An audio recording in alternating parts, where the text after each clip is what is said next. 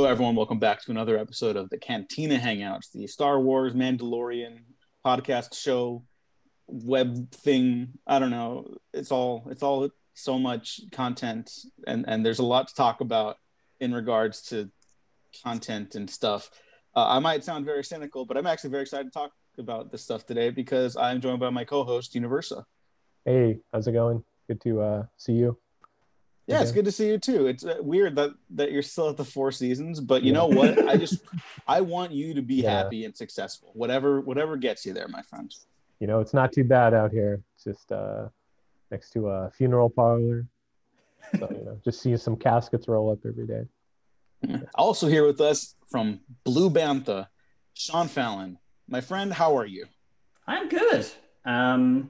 I am the only picture I could find on my computer was one of the Vegas Strip in the 60s. So that's my background. I think I'm going to keep it. It looks really cool. Nice. Yeah, it's a lot safer than Vegas right now. Yes. Even with all the mob people, it's still safer than going during a pandemic. That's it. Go watch Sinatra, get shot. Yeah, I'm all over it. They'll break your finger. Get stabbed with a pen by Joe Pesci. I think is that the right timeline? Am I in the right? Yeah, there wasn't the exact number of blueberry muffins. Yeah. Yes, exactly. Have you guys seen Crime Story? This is totally related just because of the background thing. No, I haven't. No, I don't think I have. Okay, it's Michael Mann's immediate television follow-up to Miami Vice. Okay. And no one has seen it because it's really hard to track down. But it was on Amazon for a year, and it's got this incredible pilot. And eventually they go to Vegas and the Strip and stuff like that because it takes place in that time period. And I was reminded of that, and that's a really good show. Speaking of good shows, I like this week's Mandalorian quite a bit. But before we get to that, Sean, tell us a little bit about yourself because you've been on the podcast before many, many moons ago, but not to talk Mandalorian. So what's your thoughts on that stuff? Actually, no. I guessed it last year. That's right, but I had to miss it. Yes. So I guessed it last year to do Chapter 5, which was the Tatooine one. And it was an episode that was terrible. It was the terrible one where it was all just nostalgia and callbacks. And then this season has had 2 sequels to that episode that have made it make more sense. Right. Mm-hmm. We were just kind of shitting on that episode the whole time, just riffing on it. We were, and I sort of in the build up to season 2, I was sort of oh, I don't need any more of that. And then episode 1, there's you need to go back to Tatooine. Son of a bitch. But it worked. It was really good. I have a question. At any point when you were revisiting it, did you get that was supposed to be Boba Fett because of his spurs? As they were saying? At the time, no. It was I only saw that on Twitter or whatever afterwards, and I was Boba Fett, that's going to be disappointing. Again, wrong. But anyway, and I've been on the podcast yonks ago, so about Terminator, and I think we talked about the prequels and Winter Soldier and stuff like that. But yeah, I'm one of the co-hosts of Blue Bantha Milk Co. on YouTube. And we are a Star Wars channel talking about positivity and things like that. We've got a couple of Mandalorian videos up at the moment. We've got the Mandalorian and fatherhood. So that's me talking about my wife is 26 weeks pregnant today. And congratulations. Thank you very much. Putting applause here. Don't know what I'm playing for. And our friend Brian, who's from the Pink Milk podcast, him and his husband have adopted 3 kids. And yeah, that is and then and the video is all about just kind of our differing experiences and how it relates to watching The Mandalorian through that lens. And then we've also got a theory that the Armorer is the main villain of the show, but secretly, which people have taken either they've been interested in or they've really, really kicked off at us, which makes you think that I understand why people join cults now. I can see how it happens because people are no, it's just a different way of life. And one person commented, they were I can't believe she'd be a villain because of the amount of honor she's shown. And I was what are you talking about? TV show, calm down. But yeah, we got loads of stuff. We have a Last Jedi video that's gotten us a lot of hate because we love The Last Jedi. And so check us out, Blue Bantha Milk Co. on YouTube. That's us. I just want to say, because I love all the stuff you guys do. My favorite video today, just because this is what I firmly believe plants the most interesting seed in Star Wars for this generation, is you're not the chosen one, probably, with Into the Spider-Verse and Last Jedi, and how Miles Morales and Rey, they're not from anywhere special, and that would be ridiculous if someone rewrote that series to make it that she is special in the long run. But anyways, I really like the thesis of that video, and yes. I think is kind of a fun way to jump into this episode, The Believer, but just a little bit more of other stuff before some house cleaning. This will no longer be the only Star Wars show available on Disney Plus in the future. There's going to be a lot more. I'm not even going to list them off. But Sean, you're one of the biggest Star Wars fans I know. I'm very curious about what you think about this, and what are you looking forward to or not looking forward to? I think it's amazing. I think there is that sort of sense of, it's oversaturation or something like that. But then I was also sort of like, we spend 80 years on a floating rock that's gradually dying. Let's just enjoy some stuff, Why not? That's my take on it. But yeah, I think there's some cool stuff. I think there's some stuff that's predictable, like an Ahsoka show, and that Rangers of the New Republic, which I think is going to be the Cara Dune show or the Boba Fett show or something like that. So, and they're kind of building that sort of Arrowverse thing where they'll have a big crossover at the end of the year or whatever, which I think is cool. But stuff like The Acolyte, like a mystery show set during the High Republic, sounds cool. The Visions show, where it's going to be like anime creators doing little Star Wars shorts, I think that's going to be pretty amazing. I think the thing that I'm mainly excited about is the Obi-Wan Kenobi show. Like, I love Obi-Wan Kenobi. Obi-Wan Kenobi is my favorite character. That sort of period between the Republic and the Empire, like that Rogue One area, is like my favorite era of Star Wars. And then finding out that Hayden Christensen's going to be a part of it is just, I love that shit, and it's just sort of like, it's fan service and all that, but it's cool that they've like, because when Disney first bought Star Wars, there was very much that sense of like, the prequels haven't happened. There was very much Force Awakens. I remember seeing an interview and it was like J.J. Abrams was joking around about having like Jar Jar's dead body in the background of a scene and stuff like that. And like, there was very much that sense of like, oh yeah, we're just moving forward now. And then gradually, as like creators have come in, they've started bringing back more and more prequel stuff. Right. And I think it's cool to kind of create that sense of a long story. And yeah, having Hayden Christensen come back and getting a chance to do the role again with, a better director, frankly, and someone who's better at directing actors, Deborah Chow. I think it could be really cool. And the Andor show looks great as well. God, yeah, there are too many. There are too many to list. I don't know. Like, we'd have to like pull up like the article to name all of them. Yeah, because I keep do a whole episode like about that, and quite frankly, I just don't have interest. Gene, I don't know if you do. No, I mean, it's just announcing them, gradually. I can't really judge it too much because it's just like I was trying to make a joke where it's like, I don't know, like it's cool to get anticipated, but then like it's like I don't know how to like critically think about like vague announcements and then just like intros of title cards. That's that's it.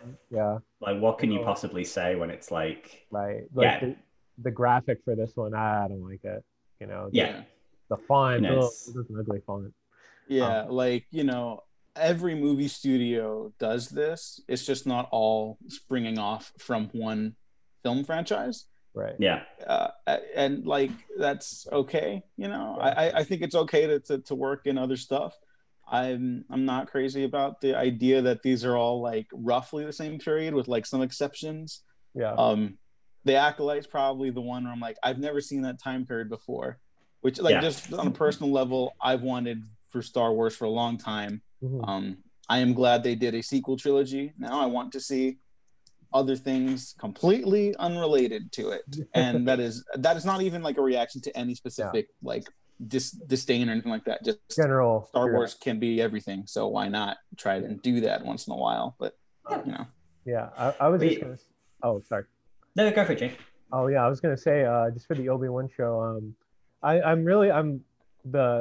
kind of funny, like, because it centers on Obi-Wan, but I'm not anticipating that. But for Hayden, like everyone, I really want this to be like some like what's the word, like not retribution, but kind of like a redemption type thing. Yeah, redemption, because it's like everyone kind of dunks on him for being a bad actor or whatever through the past like 10 years, but like have they like watched other movies besides the prequels where he's in like I don't know, like Broken Glass he's really good in, if anyone's seen that movie.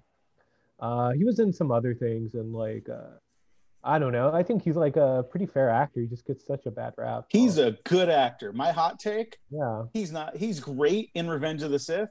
Mm-hmm. My true hot take, he's not bad in Attack of the Clones. I think he's quite good in Attack of the Clones. There, I said it. Right. I mean, I think the thing is with like going back and saying like Lucas was never a good actor's director. You know, he's an action guy, and faster, more intense. Yeah, faster, more intense, and he's feeding them terrible dialogue. You know, I think that it's incredible that Ewan McGregor in Revenge of the Sith manages to make chicken soup out of chicken shit, because he gets some lines of dialogue that he manages to sell where if you look at them on paper, you're just like, what? How is this? This is not how humans speak. This is not, you know, but he manages to make it work. And I think Hayden Christensen was just like a young actor trying his best with some dialogue that is just like awful, which great actors probably couldn't have sold. And he's just stuck with it. Like, and I think, I think giving him, you know, better scripts, better direction, bit more experience, bit more age, it's going to be interesting. Yeah, I mean, you know, I just have some apprehension from that comment that they were going to rematch, but that's I don't think anyone is excited about that. I would be shocked, I think, if someone was like, I want to see the rematch. I think the only way it's going to be able to work is if it is some sort of like force vision thing, because I think literally in Star Wars that when they first meet, it's like, oh, we haven't met for ages. It's not like, again, after that other fight we had a couple of months ago, and that other fight we had, you know, before that. It's just sort of... So I can imagine it being more of a force vision thing, especially because, like, when I'm saying Hayden Christensen's going to play Darth Vader, I get the feeling he's going to play Anakin Skywalker. He's not going to be... It's not going to suddenly be Darth Vader with his voice, and I don't think he's going to come back just to wear the suit. So... Yeah. Well, because I was going to say, like, Darth Vader is James Earl Jones, who's kind of like... He doesn't really... I don't know. I mean, he's come back for, like, one or two things. He's in Coming to America. Yeah, I know he's... Oh, no, I meant, like, in Star Wars. Like, he's come back. Oh, yeah. But, like, it doesn't really seem like his, like, prerogative to, you know, be involved in the franchise too much. I mean, he's, like, what? Like, semi-retired? Kind of, yeah. I guess he came back to do, like, a little line of dialogue for Rise of Skywalker, and he was in Rebels and Rogue One. So I think maybe because the thing is, it'd be a piece of piss. You go around with a MacBook and a microphone. You say, okay, can you just read these in your own voice? You know, you don't put a voice on, just read these in your own voice. It's a couple of hours work, and then he gets paid, goes back to his retirement, and the show just goes from there. That is true. Yeah, no, of course. I was going to ask, just changing topics, like, I know, like, the blending of Ian McGregor into, like, kind of the Alex Guinness version of the character will definitely be interesting. Yeah, I don't know if it'll be, like, the last scene of the show will be kind of like him, Doctor Who, regenerating into Alec Guinness. Oh, God. I don't know if Alec Guinness's, like, estate will allow them to be, like, deep-faked or something. I would hate that. But that would be pretty bad. I didn't even consider this, but now, like, I think it would be a genuinely touching moment to just have Obi-Wan series be like 6 episodes, whatever it's going to be, right? And then you end it like, oh, what the hell's that one HBO show with the family that runs the morgue? Do you guys know what I'm talking about? 6 Feet Under. 6 Feet Under, and it kind of goes into the future. Yeah. You do the 6 Feet Under ending for Obi-Wan, and then he's looking out the twin sons with Luke, and there you go. That's my pitch for how to end the Obi-Wan series right there. There you go. Done. Spoilers, everyone. Oh yeah, if I got that right now, if I nailed that, I'm never gonna shut up about anything ever. Just post on Reddit so you could have, like, a time date on it. Yeah, that's it. Go viral. Claim it. Yeah. Speaking of claiming, this episode doesn't really revolve around any of that, but The Believer. Sean, since you mentioned last time was you were on for the worst episode in the history of television, what did you think about this one? I really enjoyed it. I think brass tacks, and this is kind of the first time I'm admitting this. I am starting to. I'm not going off the show, but I'm going a bit cold on it. Like, I do really enjoy it, and I don't care about the fact that it's kind of like it's got video game writing. You know, that sort of like, oh, I want this. Oh, well, first you have to do that. Like, even that episode last night, I've actually just started playing for the first time Knights of the Old Republic. Like, I finally got it, and I'm playing it, and I'm loving it. And the mission I just did, I had to fly somewhere, but if I flew too fast, my engines would overheat and I'd explode. So watching that scene where they're driving the sort of like sorcerer wages of fear truck bomb, and it was like the dials are going up and down, I was just like, yeah, no, I've played this game, I've done this. But I'm totally fine with that, and I think that's an interesting way to make, you know, because the first season was very much like you kept doing missions and leveling up and getting new armor and stuff like that, new weapons. And this one seems more questy. It's like, hello, new person, I need X. Oh, good. You need to give me Y. Oh, okay. So that means I have to do that. And that's been every episode. And I'm totally fine with it. But I think the thing that's making me go a bit cold is like, I'm really losing interest with the Mandalorian character. Like, he's so inert. It's so... I think it started with the Ahsoka episode when she's like, oh yeah, no, I'm a Jedi, but I'm not going to help you. You have to go to this mountain and sit on a rock. And he's like, okay. Like, just give me just a little bit more. Having be like, no, this is insane. That means nothing to me. But he's just sort of like so passive. But it was nice. That was the thing that this episode was good to see him actually, you know, he takes off the helmet, does something a bit more active, and you get to actually see Pedro Pascal's face for the first time in a while. And I'm hoping that that's going to become more of a thing, that the mask is gradually going to start coming off more, and we're going to get some more reactions, some more something. Because I was just getting to a point where I was like, every other character surrounding him is really interesting, but this main character is like the Ted Mosby of this show. Like, just, he's given me nothing that I want, and everyone else is great. I'm like, well, give me a Boba Fett show, give me a Fennec Shand, give me anyone. But he was just really leaving me cold. But I think this was a nice turnaround. This felt good. Like, at the end when he contacted Moff Gideon and kind of repeated his words back to him to say, you know, you have something I want and all that, and kind of did Gideon's speech from the first season back to him. I was like, okay, now this is what I want. This is what I want the show to be. I want a main character who I am interested in and who has conflict and who is going to take the more aggressive route to get to what he wants, rather than just being like, go over there, do this, bring me this. So I like that. And also, if you told me a few years ago that like Bill Burr was going to come into a Star Wars show and just blow me away, never would have believed you. But he was fantastic. He did a really, really good job. His acting has improved since Zombievers. He was in that. No way. Yeah, he's in that one. Oh, that's beautiful. Me too. Yeah. That's part of the Star Wars universe now. I'm calling it right here. That's the entry point to the Mandalorian. Gene, what do you think about this episode? Yeah, I was really happy with it. It's from Rick Famuyiwa. He gives us a lot of interesting like set pieces with his action sequences, so that's cool. I guess they're all kind of like, are they like, is this me, or they're all kind of like Indiana Jones inspired? They like totally are. I have that in my notes actually. Every time someone went off the thing and then got run over, I was just like, Indiana Jones. He did that because he did the second episode of Mandalorian ever too, right? Yeah, he did the same thing. He did the Last Crusade tank. Yeah, I mean, but this was more like the Raiders truck. Yeah, and he understands the fundamental essence of action. Yeah, sometimes it's just super fucking awesome to watch people fight on top of a moving vehicle. Yeah, that's it.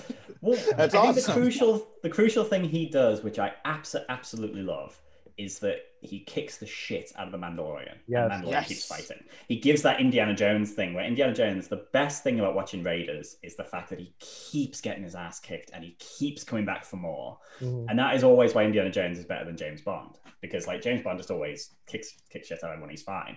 But Indy's always just like, there's a scene, I think it's in Raiders, when he's fighting the mechanic and he gets booted and he kind of stands up and he's just like completely punch drunk but coming back for more. And that really reminded me of this episode where Mando just like, there's 3 of these swoops coming towards him, they've all got bombs, and he's like,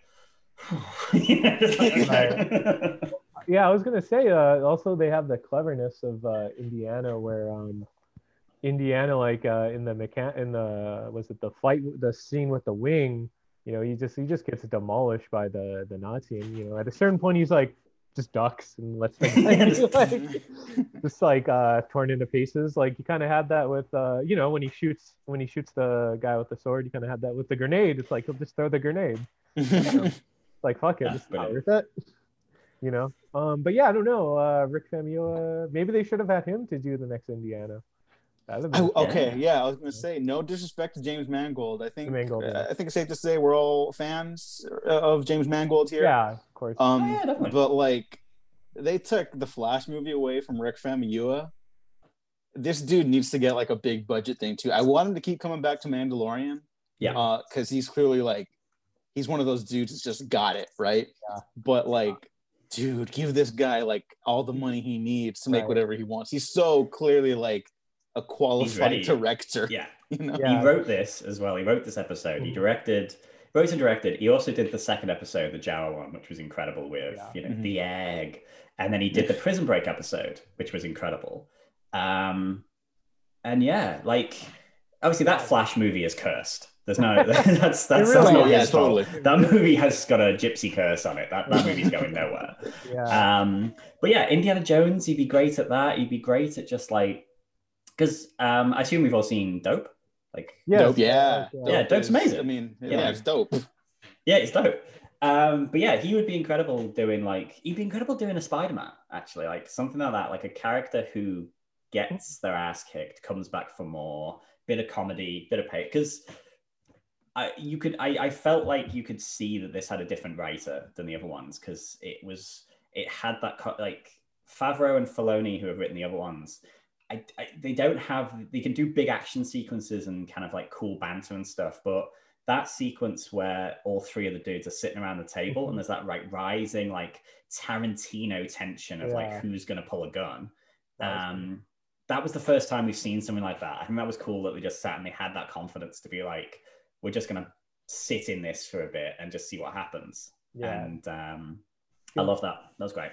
It gave a lot more personality to like Mando. You see his like reactions, and to Bill Burr's character as well. But yeah, I mean, like I think Rick Famuyiwa really knew how to use like certain characters, because I was gonna say from my man Boba Fett, like just having him like just be the driver, you know, of like I guess like this kind of like heist, whatever.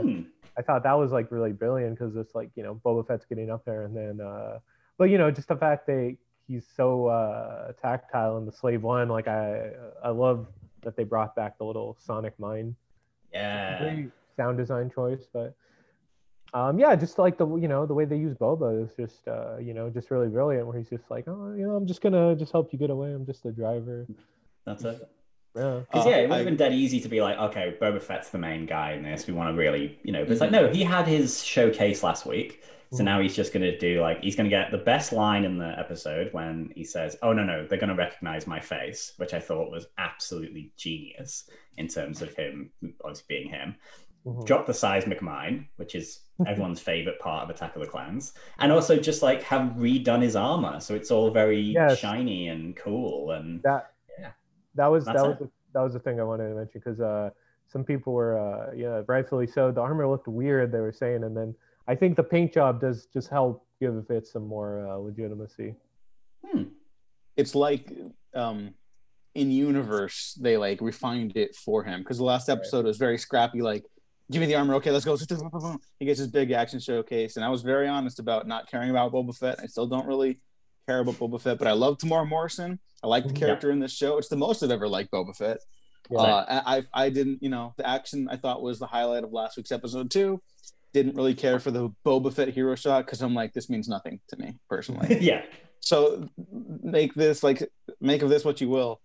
When I saw him flying up and the TIE fighters chasing after him, I was like, they probably can't afford to have another chase scene this episode. It'd be kind of cool if they brought back the bomb. And then when I saw that the back opened, I was like, all right, that was my little fanboy moment. I was like, that's pretty cool. I turned up the volume on my computer when I was watching it, and I was like, wait, am I turning this up so I can better hear the silence? No, you want the the amazing sound design like that, Yeah, and the way they did that was like kind of, you saw the bomb, and you saw it from above, and you saw it from below, and it's like, it's incredible to get going by what I was saying before about them kind of not legitimizing, but just sort of like acknowledging the prequels. Like that was such a big Attack of the Clones thing, and I think it would be very easy to I think it's very easy for a lot of creators to be like, okay, Revenge of the Sith is the only prequel that's worth its salt, so that's the one we're going to focus on. But it's cool that they're sort of going back and saying like, no, the prequels are fine. They're not perfect, but they do what they do. They're like not good. They're like, if they were Clone Wars arcs, they'd be the ones where you're like, yeah, they're all right. But they have their moments. And Attack of the Clones, one of their moments is that bomb. And so it's like, that's the one they bring back. Yeah, I love it. And then Slave One is just such a great looking ship. It's cool. It's a cool looking ship for sure. Yeah, it's so unique. I mean, it's like I don't know. That was like one of my favorite toys, the Slave One. Yeah, same. I think the thing that people need to, or have begun learning to take away from the prequels, and to tie back to Hayden Christensen a little bit, the Tumblr era, I think, and I say this with love, the fangirls that were like, Hayden's so like gorgeous and stuff, they would end up writing like thesis posts on Tumblr about like the struggles of Anakin Skywalker. And I swear to God, I bet you could trace a line from that to prequels rehabilitation nowadays. Yeah. And I think that kind of rules. And also, like, what we're taking away from the prequels, like with the gadgets and the toys and stuff like that, I think we're also taking away that like Star Wars at its peak is also when characters kind of like take a moment to be like, okay, what are we like doing here though? It's not just a fun adventure series. Like we're all coming from very different places across the universe. Like, and this episode, at its nuts and bolts action stuff we've been gushing over, rightfully so in my opinion, but like the moment with like that you brought up, Sean, with everyone around the table, and it's just this great moment to kind of recontextualize like, oh yeah, no, the Empire like is space Nazis. Yeah. It's not just like a difference of like, oh, you grew up in you grew up in the Mandalorian way, I grew up in the Empire. It's like, oh no, like you can come from wherever, and these characters still have to grow and like evolve. Yeah. Or he would have died in the Empire probably by this point, and the real like dialogue heaviness of this episode in the middle, like I really, really like, because as much as I've liked the show this season significantly more than last season, I wouldn't say like the character stuff is like great. I think it's good, and I think it's brought up interesting questions about the Mandalorians, like creed and identity and like what that means. And so I kind of am down to explore the armor as a potential villain, like a cult leader. That's actually a really compelling idea to me. Yeah, I'd watch the video, because that was sort of, I was planning out a book I was going to write, and it involved a cult leader, and I was reading all these cult things and all that. And then when that was that episode with Bo-Katan, and she starts describing the Mandalorians that aren't like that this is the way ones, I was like, hold on. Kind of had a look at it, very quickly pitched the video to Matt. We ended up making it in about 2 hours and put it out. And yeah, it's just one of those, it's a weird one where you're sort of like, I feel like we're the only ones who have made a video about Star Wars that includes footage of the Jonestown massacre. I think that's quite. I think we've cornered that market. But yeah, I think definitely check it out, because I think if it turns out to be true, I think we're definitely on the money, because it's definitely an interesting thing in terms of, I think the show might be smarter than we think it is, because at the moment I'm sort of like, yeah, it is what it is, but I think there might be a long game that's playing in the background, and we'll see. Yeah. So I was gonna say, first ones to kind of like pick up on Mando has he was basically in a cult. I didn't really and I did watch the Clone Wars, didn't really pick up too much on that the first season that he was kind of a fanatic in a way. Yeah. So yeah, and I mean he hated droids, so it was like he was also kind of a racist. Kind of a racist. Kind of a droid racist. Yeah. I mean, and then at the end he learns like, oh, that was ignorant of me. Then the droid saves his life. It's like the best arc in the first season, in my opinion. That's the only arc. Yeah, it kind of was. Also, when Gene and I talk about it every episode now, but like, just another shout out to like how impressive the volume tech is on this, because God. It's crazy. The first season again was very like a lot of stagnant wide shots, landscapes, because that's easier to set up, and I totally get it. Whatever, it's like a tech demo for first season, and this one is like, we have car chases, and you're gonna watch it. We're gonna go through the hills and the valleys, and there's ships now, and I'm like, I totally buy all of this. It's so good. It's so cool. If you go back to like episode 5, actually, there's a scene where Fennec and the shitty bounty hunter who was a dickhead, Toro or whatever. Yeah. He's like sitting on a bike and she's handcuffed or whatever. And it's basically just like them in the shot and a rock and then this big background. And you're like, oh, okay, I can see what this is. But then you get to episodes like the Ahsoka one where they're in that like petrified forest that seems to go on for ever and ever and ever. And you're like, at what point where's the blend? Where's the sort of like, where's the sort of hill where it's like, okay, well, there's a hill here, everything's fake. It's like, no, just, and then this episode as well, you're like, yeah, but they haven't gone to an alien planet. So where's the join? It's incredible. And that Disney thing yesterday, they're now building, they're building one in Australia, they're building a volume in Sydney, London, and another one in America. And then the sizzle reel for the Cassian Andor show did show the kind of the volume they're using. And it looks like it's twice the size. And it's just like, it's incredible, the potential for that, for making these, because every episode of this season has had action sequences that you'd expect to see in a movie. Like, and I don't think that's too much of an over exaggeration. Like that first episode with the crate dragon thing, you're like, that's what you'd see if you'd watched a Star Wars film. And it's incredible the amount of money, obviously, that they save by just having the volume. It blows my mind, because you kind of get to a certain point where you're like, okay, we've peaked in terms of what we can do. It's going to be green screen and all that. And then it's like, no, giant TVs. That's the future. Fair enough. Yeah, didn't expect it, but I'll take it. Very magnificent. It's a very like such a useful filmmaking tool and really revolutionizing everything. Yeah. That's the best thing about The Mandalorian. I say that as like a fan of the show. Like it's so cool. Well, I mean, originally, Star Wars is the filmmaking aspect of it. It's supposed to be like pushing boundaries and pushing the filmmaking technology like the original movie. So like each one has done something a little bit. Each kind of like period of Star Wars has done something a little bit wilder, and it's actually quite interesting because Rogue One was sort of, I think, the first time they played with the sort of the technology that would become the volume. Like they had the sort of thing where Gareth Edwards could kind of VR camera to see where things were going and all that, and then they adapted that to make Lion King, and then Lion King becomes this. And it's great, love it. Yeah. Just want to read out some quick tweet responses from everyone who was also happy to see the return of Bill Burr.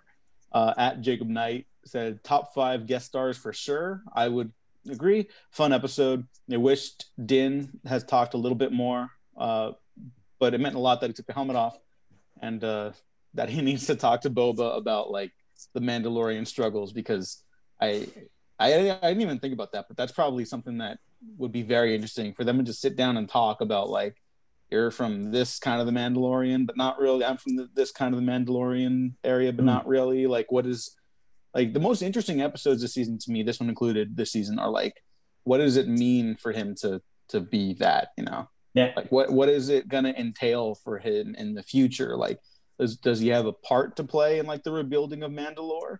How is that going to change like his identity? Is he like, I would like to see him become comfortable with removing the helmet, because in a way. I think like that's literally, it's literally him shielding himself from like others, right? Yeah. So like it to me, that's like a natural progression down the line. Not to throw it away, just like be comfortable with like, hey, I'm trying to eat. I might as well just take the whole thing off. Yeah. Or just have it off for like dialogue scenes and then put it back on for action scenes so those two awesome stunt dudes can take over. Because they've got the two guys, haven't they? They've got John Wayne's grandson who does all the gun stuff. And then that other guy whose name I don't know, who's like the mixed martial arts master for like capoeira and all that. And those two dudes just take over to the point where I'm not even sure how much Pedro Pascal is actually on set. He's just like always in a studio. It's like, oh, this episode you're going to take the helmet off. And he's like, oh, okay, fine, I'll come in. Yeah. But I think definitely that the show is leading more towards that, to having the mask off and having him be more of a character. Because like you say, this episode as well, it didn't suffer for it, because you do have that thing of like, this is a guy who does not clearly know how to talk to people. But that scene where they're all around the table, you're like, Dinge, say something, mate. Get into this. Get involved, because he's gonna get you all killed. But he just like shakes his head at him and just kind of keeps staring at him. And Bill Burr's just like, I guess. Yeah, he can only do so much, Yeah. So he needs some. He's too shy. He needs like some. Needs to talk to someone. Yeah, and I mean, it was such a problem with me in the first season for this show. Like, he just doesn't do any. He doesn't talk. He doesn't do anything. And now it's like Jon Favreau and Rick Famuyiwa and the rest of the crew that have done these episodes. They totally like understood that doesn't have to be weakness. It could be strength. Like, oh yeah, he doesn't know how to communicate effectively when he's not killing people. That's actually something worth exploring. Let's talk about that. That's character. Okay, that's very interesting. That does. It feels like a human ties being. into this whole fanatic thing of like, is he just a weapon that they send out to kill people to make money to go back to the cult to make this? And you're like, okay, that's interesting now. That's less. And the fact that they surround him with like so many like chatty guest stars. Because you are like, if he's on screen and Carl Weathers is on screen, I'm like, I want Carl Weathers to speak. I don't care what he's got to say. So yeah. Main but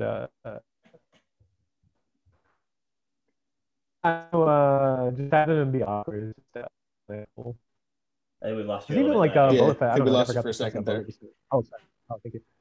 No, I was just gonna say that that's such an interesting angle, him just being awkward, because even like Boba Fett, who didn't talk too much, I never got the sense Boba was awkward. He's like flirting with like a dancer in the background, or he had some personality to him. Well, Din's just kind of a wall. I guess it's like the man with no name. You never thought that like Clint Eastwood had like social anxiety. You always like, no, this guy's kicking ass. Like, but I don't know. There's something. I don't know. Here's a question. Who's going to direct? Like, I don't think we know, but who would you like to see direct the next episode, the finale? Because we don't know any of the directors coming up. I thought I read last year that Favreau was supposed to direct something. So he did the first one. He did the first one. He did the first one. So maybe Favreau again? Yeah, I think I'd prefer to see him than Filoni. Like, I like what Filoni does, but I think he's better. He sort of come from the Lucas school of like very good action, but I feel like his character stuff doesn't really fly. Yeah. But I think Favreau does have a bit more of the balance. I'd love it if it was like, episode comes out, it's absolutely incredible, everyone's raving about it, and then at the end it's just like directed by Rian Johnson. That would that's so like bait and switch right there. All the sort of like haters on Twitter, this episode's amazing, this episode's fantastic. You would just like fry their brains would just like literally explode. It'd be like the scene in It'd be like that would be my Twitter wallpaper forever. You just have like whatever the equivalent of like Mandalorian fans asking for a recount. That's it would just be. Oh my Stop god! The count. Put it back up again. Start it. Remake it. The Last Jedi haters, like, I get, okay, maybe like there's like some with like legitimate criticism, but like like some of them that are the most loudest, it's just like, it's just stop, like, please. Get over it. It's done. Over it. Like, like I get it if you're like a younger person, but even like we've all had our experience rage tweeting about shit that doesn't matter. Now we're tweeting about shit that does matter, unfortunately. But like I get it. Whatever. I went through my Man of Steel hating phase, and now I'm just like, I don't like it. I move on with my life. And it was 5 or 6 years ago. You kind of, I was the same. I probably had like a year or two where people would mention it, and I'd be like, I'd get pissed off. But I'd never attack anyone. I'd never be like, "Oh no, you're wrong," or whatever. Yeah, you know. That was some of the abuse that we've got for our Last Jedi video is pretty incredible. Like, I'm so sorry. That's the thing though as well, because they're kind of stuck in a bit of a thing because we don't reply to any of it, so there's no oxygen, so they can't do anything. And because we're not, we're straight white dudes, they can't really think of a way to attack us. Frankly, there's kind of like, there's never any mentions of our appearance. We never get death threats. We never get threats of violence. We just get, you're wrong because of this. Or they take what we say in the video out of context and like miss particular words. So at one point I actually say like, well, I mean, you could say that this, and then they just quote it as I've just said that thing. Okay, yeah. Not very original thought. Yeah. People. Yeah, I mean, that's kind of what it comes down to with like that corner of the quote unquote fandom, where it's like it's very obvious what bothers them about that movie, and maybe there are like valid criticisms. Like, right. I love that movie. I think it's a little long. I wouldn't take anything out, but it's just a long movie. A lot happens. It's a little tiring sometimes, and I prefer that than not having a movie at all. Yeah, they just remind me of just those like killjoys or something like at a party where they'll just like, it's like that person at a party you talk to, and it's like, I don't want to talk to you anymore. Yeah. But I was just gonna say I was at a party where I think The Last Jedi came up, and it's like I met someone that was like a talking point on the internet, and I think I just told them like, oh no, you're wrong, and then I just walked away. I think something like that where I'm like, no, I just think you're wrong, and then I just left, and I had a good time and had more drinks. I mean, that's what it really comes down work. Thanks. That's what it really comes down to at the end of the day. Like, I didn't like it. All right, we could talk about why. All right, we're done now. Then you just move on, because that's what a healthy conversation's like. Right. The difference here, you've got people who have watched it and been like, I don't like this movie. Better make it my whole personality. Yeah, I was gonna say, that's sad too, where it's like your whole personality is like this. Yeah. It's like hate of like a movie. Like, I don't know. That's sad. Like, I don't know. There's like an infinite possibility of things in the whole world, and you chose that. Well, like I say, on a fucking movie. It's the thing I said at the start. We're here for like 80, 90 years, floating around on a rock. Yeah. I don't want to have a point where someone says, "What did you do with your life?" and I'll be like, "I hated The Last Jedi." Yeah, like at this point, I just feel bad. What is Sean? What is the line? Do you remember in the Simpsons movie? Comic book guy. He's like, oh. He as he's like, they think they're all gonna die. He's like, "Oh, I wasted my life." Wasted my life. Yeah, he's like, "I spent my whole life collecting comic books. Best life well spent." Yeah. Because I was gonna say, like, I was gonna say, like, for instance, like me and Diego, I think you really like BVS, and I kind of hate it, but I don't think I've ever like talked down to you about it or like been. Like, no, you don't insult my intelligence, because we both understand it's not real. Yeah, it's not real. It's not like I actually encourage like a man dressing up like a bat going out to kill people. It's a fictional character about fictional events with things that don't interrupt our actual lives and livelihoods. Yeah, no, that's it. Yeah, that's it. I would be more concerned if I was like somehow involved directly in it in some capacity. But even then, probably not. Again, it is. I couldn't imagine a situation where The Last Jedi being good or bad would affect the broader scheme of my life. Yeah. It's probably my favorite Star Wars film. And to be honest, that has affected me because it's great. I've got this awesome film that I can watch. But if it had been bad, like I didn't like Rise of Skywalker, I got over it very quickly. Yeah. Because I had Last Jedi and I had Force Awakens and Empire and New Hope and Rogue One and all the other Star Wars films that I love. So I can just watch them instead. Yeah, and I think that's actually, to bring it back to Mandalorian a little bit too, I think that's actually what the show is kind of leaning further towards with the title character, where it's like, his whole life is Baby Yoda now. At first it was the Creed, now it's Baby Yoda. The Creed's still kind of there because obviously he doesn't like disrobe and stuff like that, but like I think the show is smart enough to understand that it needs to continue down that path. And even though some of these episodes ended up kind of being backdoor pilots for other shows, I didn't feel it when I was watching it. You know, I'm not interested in a lot of what's coming, if I'm being honest. But I like this show, and if it continues to be good, I'll continue talking about it here. You know, I'll enjoy bringing you back on, Sean. I'll enjoy shit talking with Gene and arguing about Batman, because that's what nerds do, and we have nothing else to do right now. Yeah. Hey, at least we have like the Bad Batch. We don't like the Bad Batch. Oh yeah, I like that. Yeah, I like that. Filoni back in his prime. Yeah, I'm intrigued what this is gonna be like, because when, like, did you watch the last season of Clone Wars? Oh yeah. Yeah. And it was sort of like that Bad Batch thing. I was like, eh. And then there was the next one. It was like Ahsoka with the two women from Martez sisters. The Martez sisters. And I was like, nah.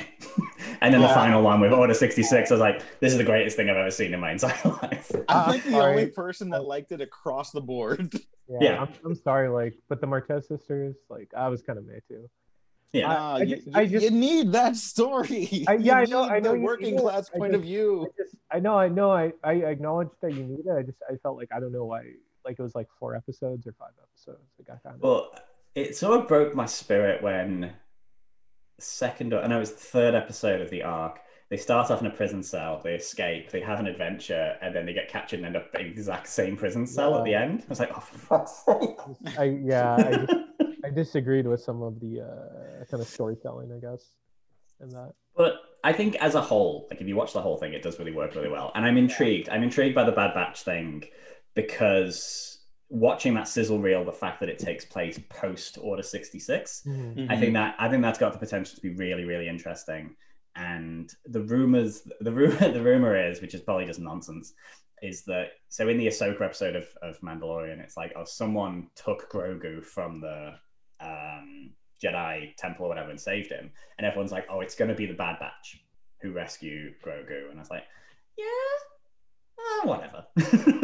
Yeah, for me, it's like, I don't care. This is the story now. Right. Yeah. You're telling it, which is why, like, honestly, I'm not interested in Obi-Wan. I love everyone in the prequels. I've had that story, but it's not. I don't need answers. I don't need any more answers. I'm not asking any more questions.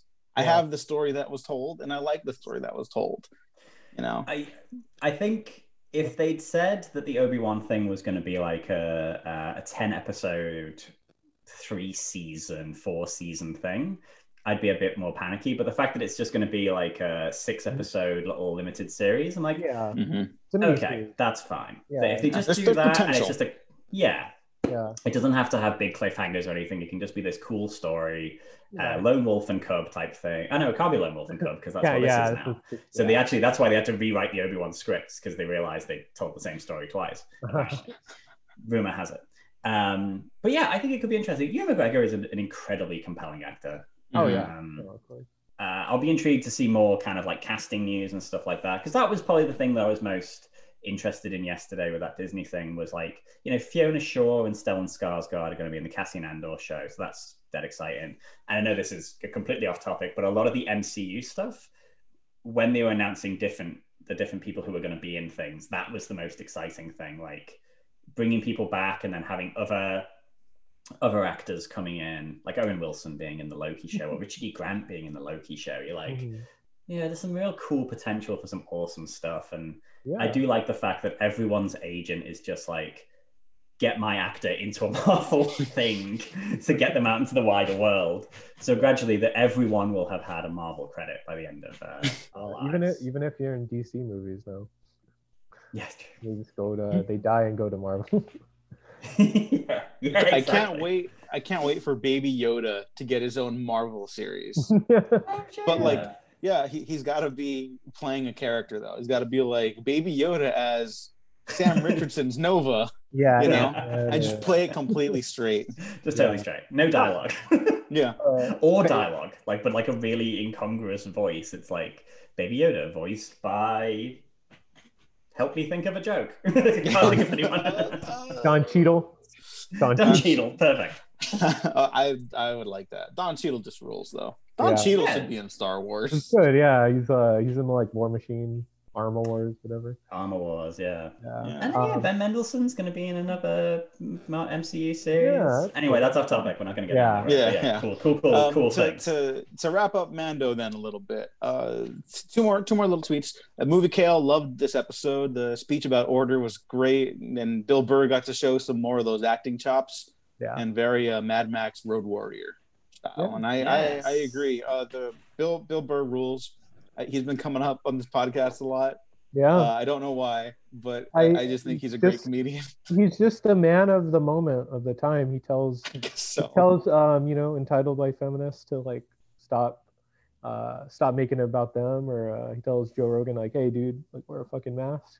He's the man. I was quite happy with him just like saying to Joe Rogan, "You're a tit, wear a mask." Shut the fuck up, you know. Yeah, shut the fuck up, wear a mask. You're not a hero. Yeah, he just needs to say that to Cara Dune now, and they'll be happy. Oh yeah. There you go. That's not to end on a sour note, but not really looking forward to that potential one. That is a constant disappointment. Like every time Cara Dune comes into the show and kicks someone's ass, you're like, brilliant, but. Hey, one more episode. If she bites the bullet, the laser bullet, I'm popping bottles. Yeah. Well, it's interesting because like they were like, oh, we're gonna make this new show called Rangers of the New Republic, but they didn't mention who was going to be in it. Right. And you're like, okay, because I feel like that's going to be the Cara Dune show, but it could be. You'd feel like they would have dropped that.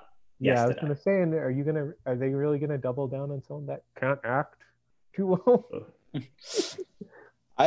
I still stand by the comments about her abilities as an actor. It means nothing because she's a bigot, though. Right. You know, get what I'm saying, right? Like I don't regret any positive stuff I said about her capabilities as a performer. Yeah, but she's a piece of shit, so it doesn't matter. Yeah, that's the problem. It's like again, it's just that thing you just forget for a few seconds. When she dropped into that cockpit and she messed those two dudes up, I was like, oh, this is awesome. Oh, but she's rubbish. Yeah. She's awful. She's an awful human being. Like, god damn it. Yeah. Okay, so if she does die in the finale next week, which my theory is Robert Rodriguez directed 2 episodes. Since to go back to your question, Sean, that's fingers crossed because you get the dude who's been forward moving in digital technology for like the last 2 decades, and you don't have him do an episode where he's like in a spaceship or something. Come on, guys. And so just to quickly stick on your point, the first season, my argument with that has been the first season they were like, right, the big finale, we're going to have Taika come in, someone who knows what they're doing, top to bottom, knows how to do it. And that was when I heard Robert Rodriguez was doing an episode of season 2. I was like, oh, safe hands. He's going to be the finale guy because they're going to be like, right, we've got this big thing. Let's get someone who can do the business. Yeah. So yeah, I think he may yet come back. I hope so. Fingers crossed. Yeah. Or because he knows what he's doing. Yeah. I trust him more than Filoni, for example. Yeah. And that's no slight against Filoni. He's directed 3 pieces of live action work. It just is what it is. And I think he's just improved so much this season. I remember Gene and I were like, he's doing another one. You sure? And we were like, oh no, it was cool though. It was good. It's good. He's getting there. He clearly has room to grow as a live action artist. I'm for it though. He's good on him for that. He went to film school, He went the Mandalorian film school with the Baby Yoda 101. Yeah. Well, actually, I did read a thing that Dave Filoni was on the set of The Last Jedi, and Rian Johnson kept saying, look through this viewfinder, look at this, that's how you do that. And he kind of gave him a little mini film school, which obviously people, I've got that quote, I've got a photo of it from the Art of the Mandalorian book, and when I'm in the mood to make an antagonistic meme to piss off haters, I am going to put that all together and put it on Facebook. Let them eat each other alive, trying to like weasel their way through it. So they have to do a commentary on one of the Star Wars movies together. Like that would be fascinating to me. Brilliant. Yeah. And they're just constantly talking to each other like, you're the best. No, you're the best. No, you're the best. No, you're the best. Brilliant. Yeah. Just guys being dudes. Guys being dudes. That's it. Yeah. Dudes rock. Last tweet, and then we'll wrap up and we'll say our goodbyes and plugs. At Blue Bantha Milk. I like these guys. Loved it. He's in so deep now. I don't know if that's referring to the Mandalorian or you, Sean. You're on the show. Both. Possibly. But yeah, no, I do agree. Matt controls the Twitter, so it's definitely from Matt. But yeah, I think there is that sort of sense that the show has removed his ability to like break away from Grogu. You know, there was hints of it of like, oh, I'm going to give you to your right, but it's like when he's actually had to face the reality of not having the kid anymore, it's unconscionable. He can't deal with it, so he's going to go to war with the Empire. You know, when you know, what is he? To be cynical, what does he owe the kid? You know, okay, you just like, right, I lost this one. It is what it is. I go back to the creed and just do my thing. But it's like, no, this is unacceptable to me. Yeah. This Giancarlo Esposito does not get to steal Baby Yoda. I will go into the heart of the Empire and I will kill everyone in my path and I will get the little baby and I will leave. So yeah, like Matt says, he's in too deep. Yeah, they fucked with the wrong person. Yeah, they fucked with the wrong It's a John Wick. It's a very John Wick, isn't it? It's like they killed his dog. Yeah, that's it. You've gone too far. Now I got to go in and kill everyone. So we'll see. Yeah. Here's a question: what do you think the final shot of the season is going to be? Is it going to be? I'll give you two choices. Whichever Jedi it is, who they've summoned from the Rock, showing up, or is it going to be Grand Admiral Thrawn? I think Thrawn. Yeah, live action Thrawn. I'll go with that. I've good. Or is the Ahsoka show going to be about Thrawn? Now that I think about it, I mean, yeah, I know it probably will be, but I think like they couldn't tease Tom. They could introduce it, yeah. Right, they would have to show him somehow. Yeah, I'm intrigued. Because like, I don't know. I just for the Jedi one, I can't like honestly can't think of like. I don't know, like what Jedi they're gonna have or what have you. Well, it's gonna be interesting because it's gonna be because they don't give a shit about the. This is not me having a go. They don't give a shit about the common audience in the sense of like the final shot of the first season being the Darksaber, which obviously meant nothing to no one if you didn't if you hadn't watched Clone Wars and Rebels. Like if you were just watching that and you just like watch the movies, you just be like, what? Lightsabers don't look like that, you know. So that's what makes me think the Jedi could be Ezra, could be Cal Kestis, but there's also de-aged Luke Skywalker. So we shall see. If I'll say this, if we get de-aged Luke Skywalker, Gene, I'll leave it up to you if you want to continue this. That's how much I hate that idea, and Luke's my favorite. If it's used tastefully, I mean, I didn't mind the de-aged scene with him last time in Rise of Skywalker. Oh, I did, but not because it was de-aged. I don't want to see that stuff in The Mandalorian. Like at some point, you have to kind of weave in and out of that, just because the narrative is about a Force baby, you know, Yoda. It's about a baby Yoda. So like at some point, it has to get bigger than it's on the sort of different timeline, isn't it? You've got the Skywalker saga, and then this other thing over the top. I think the problem is like we've got a lot of stuff commented on our YouTube of people who are like, it's going to be de-aged Luke, and he's going to have a 6-year-old Ben Solo, and then Ben Solo is going to be friends with Grogu, and then we're going to get a flash forward to when Ben is married to Rey, and they've raised Grogu as their child. Find this comment on our YouTube channel and read it. I don't want to. No. I'm scared. You know what? When we go off camera, I will tell you why you need to read it, because I don't want to be horrible about it. Yeah. It's fine. Like, it's perfectly fine, but there's this, I mean, you might have to cut this out. I feel like I'm bullying the person who made this comment now. It's kind of funny.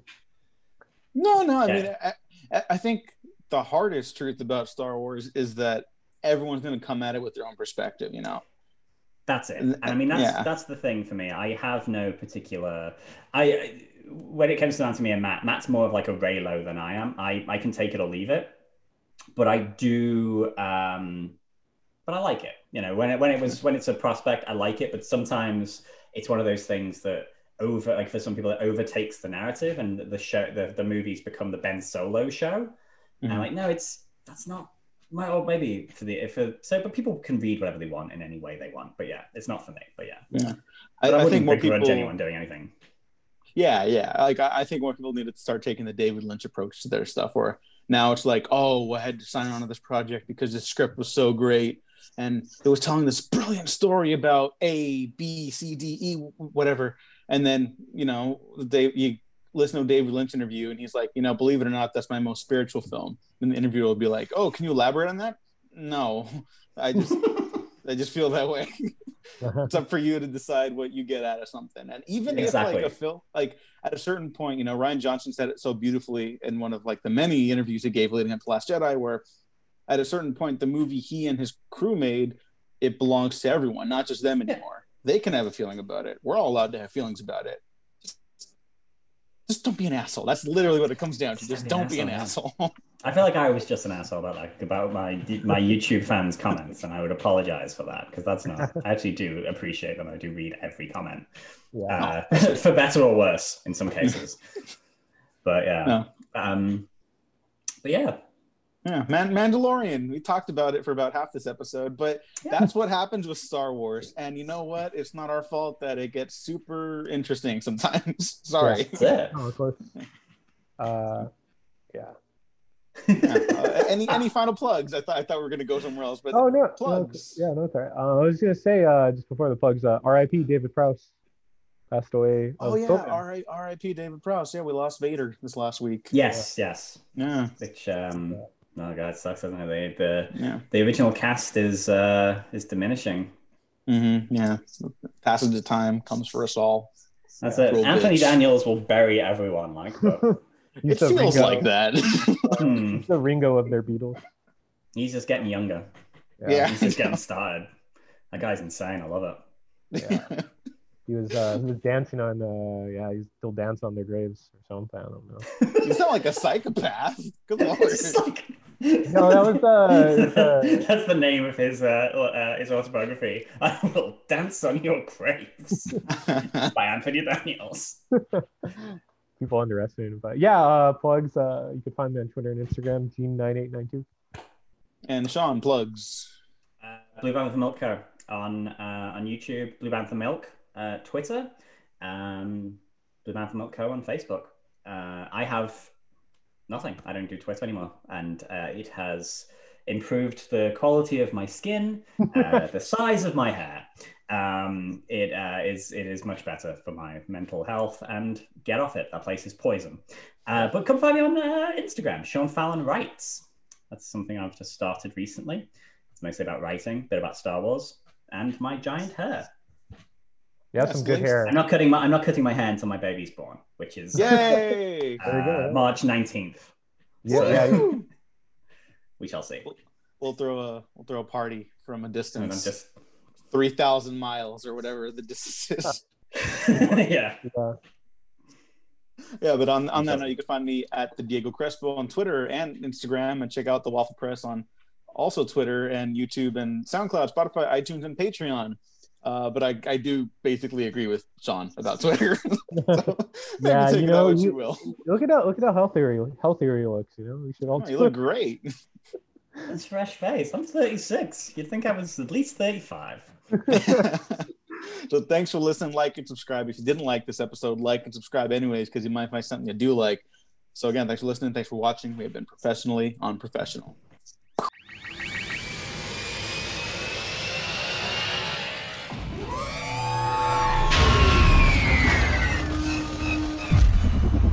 Bye-bye.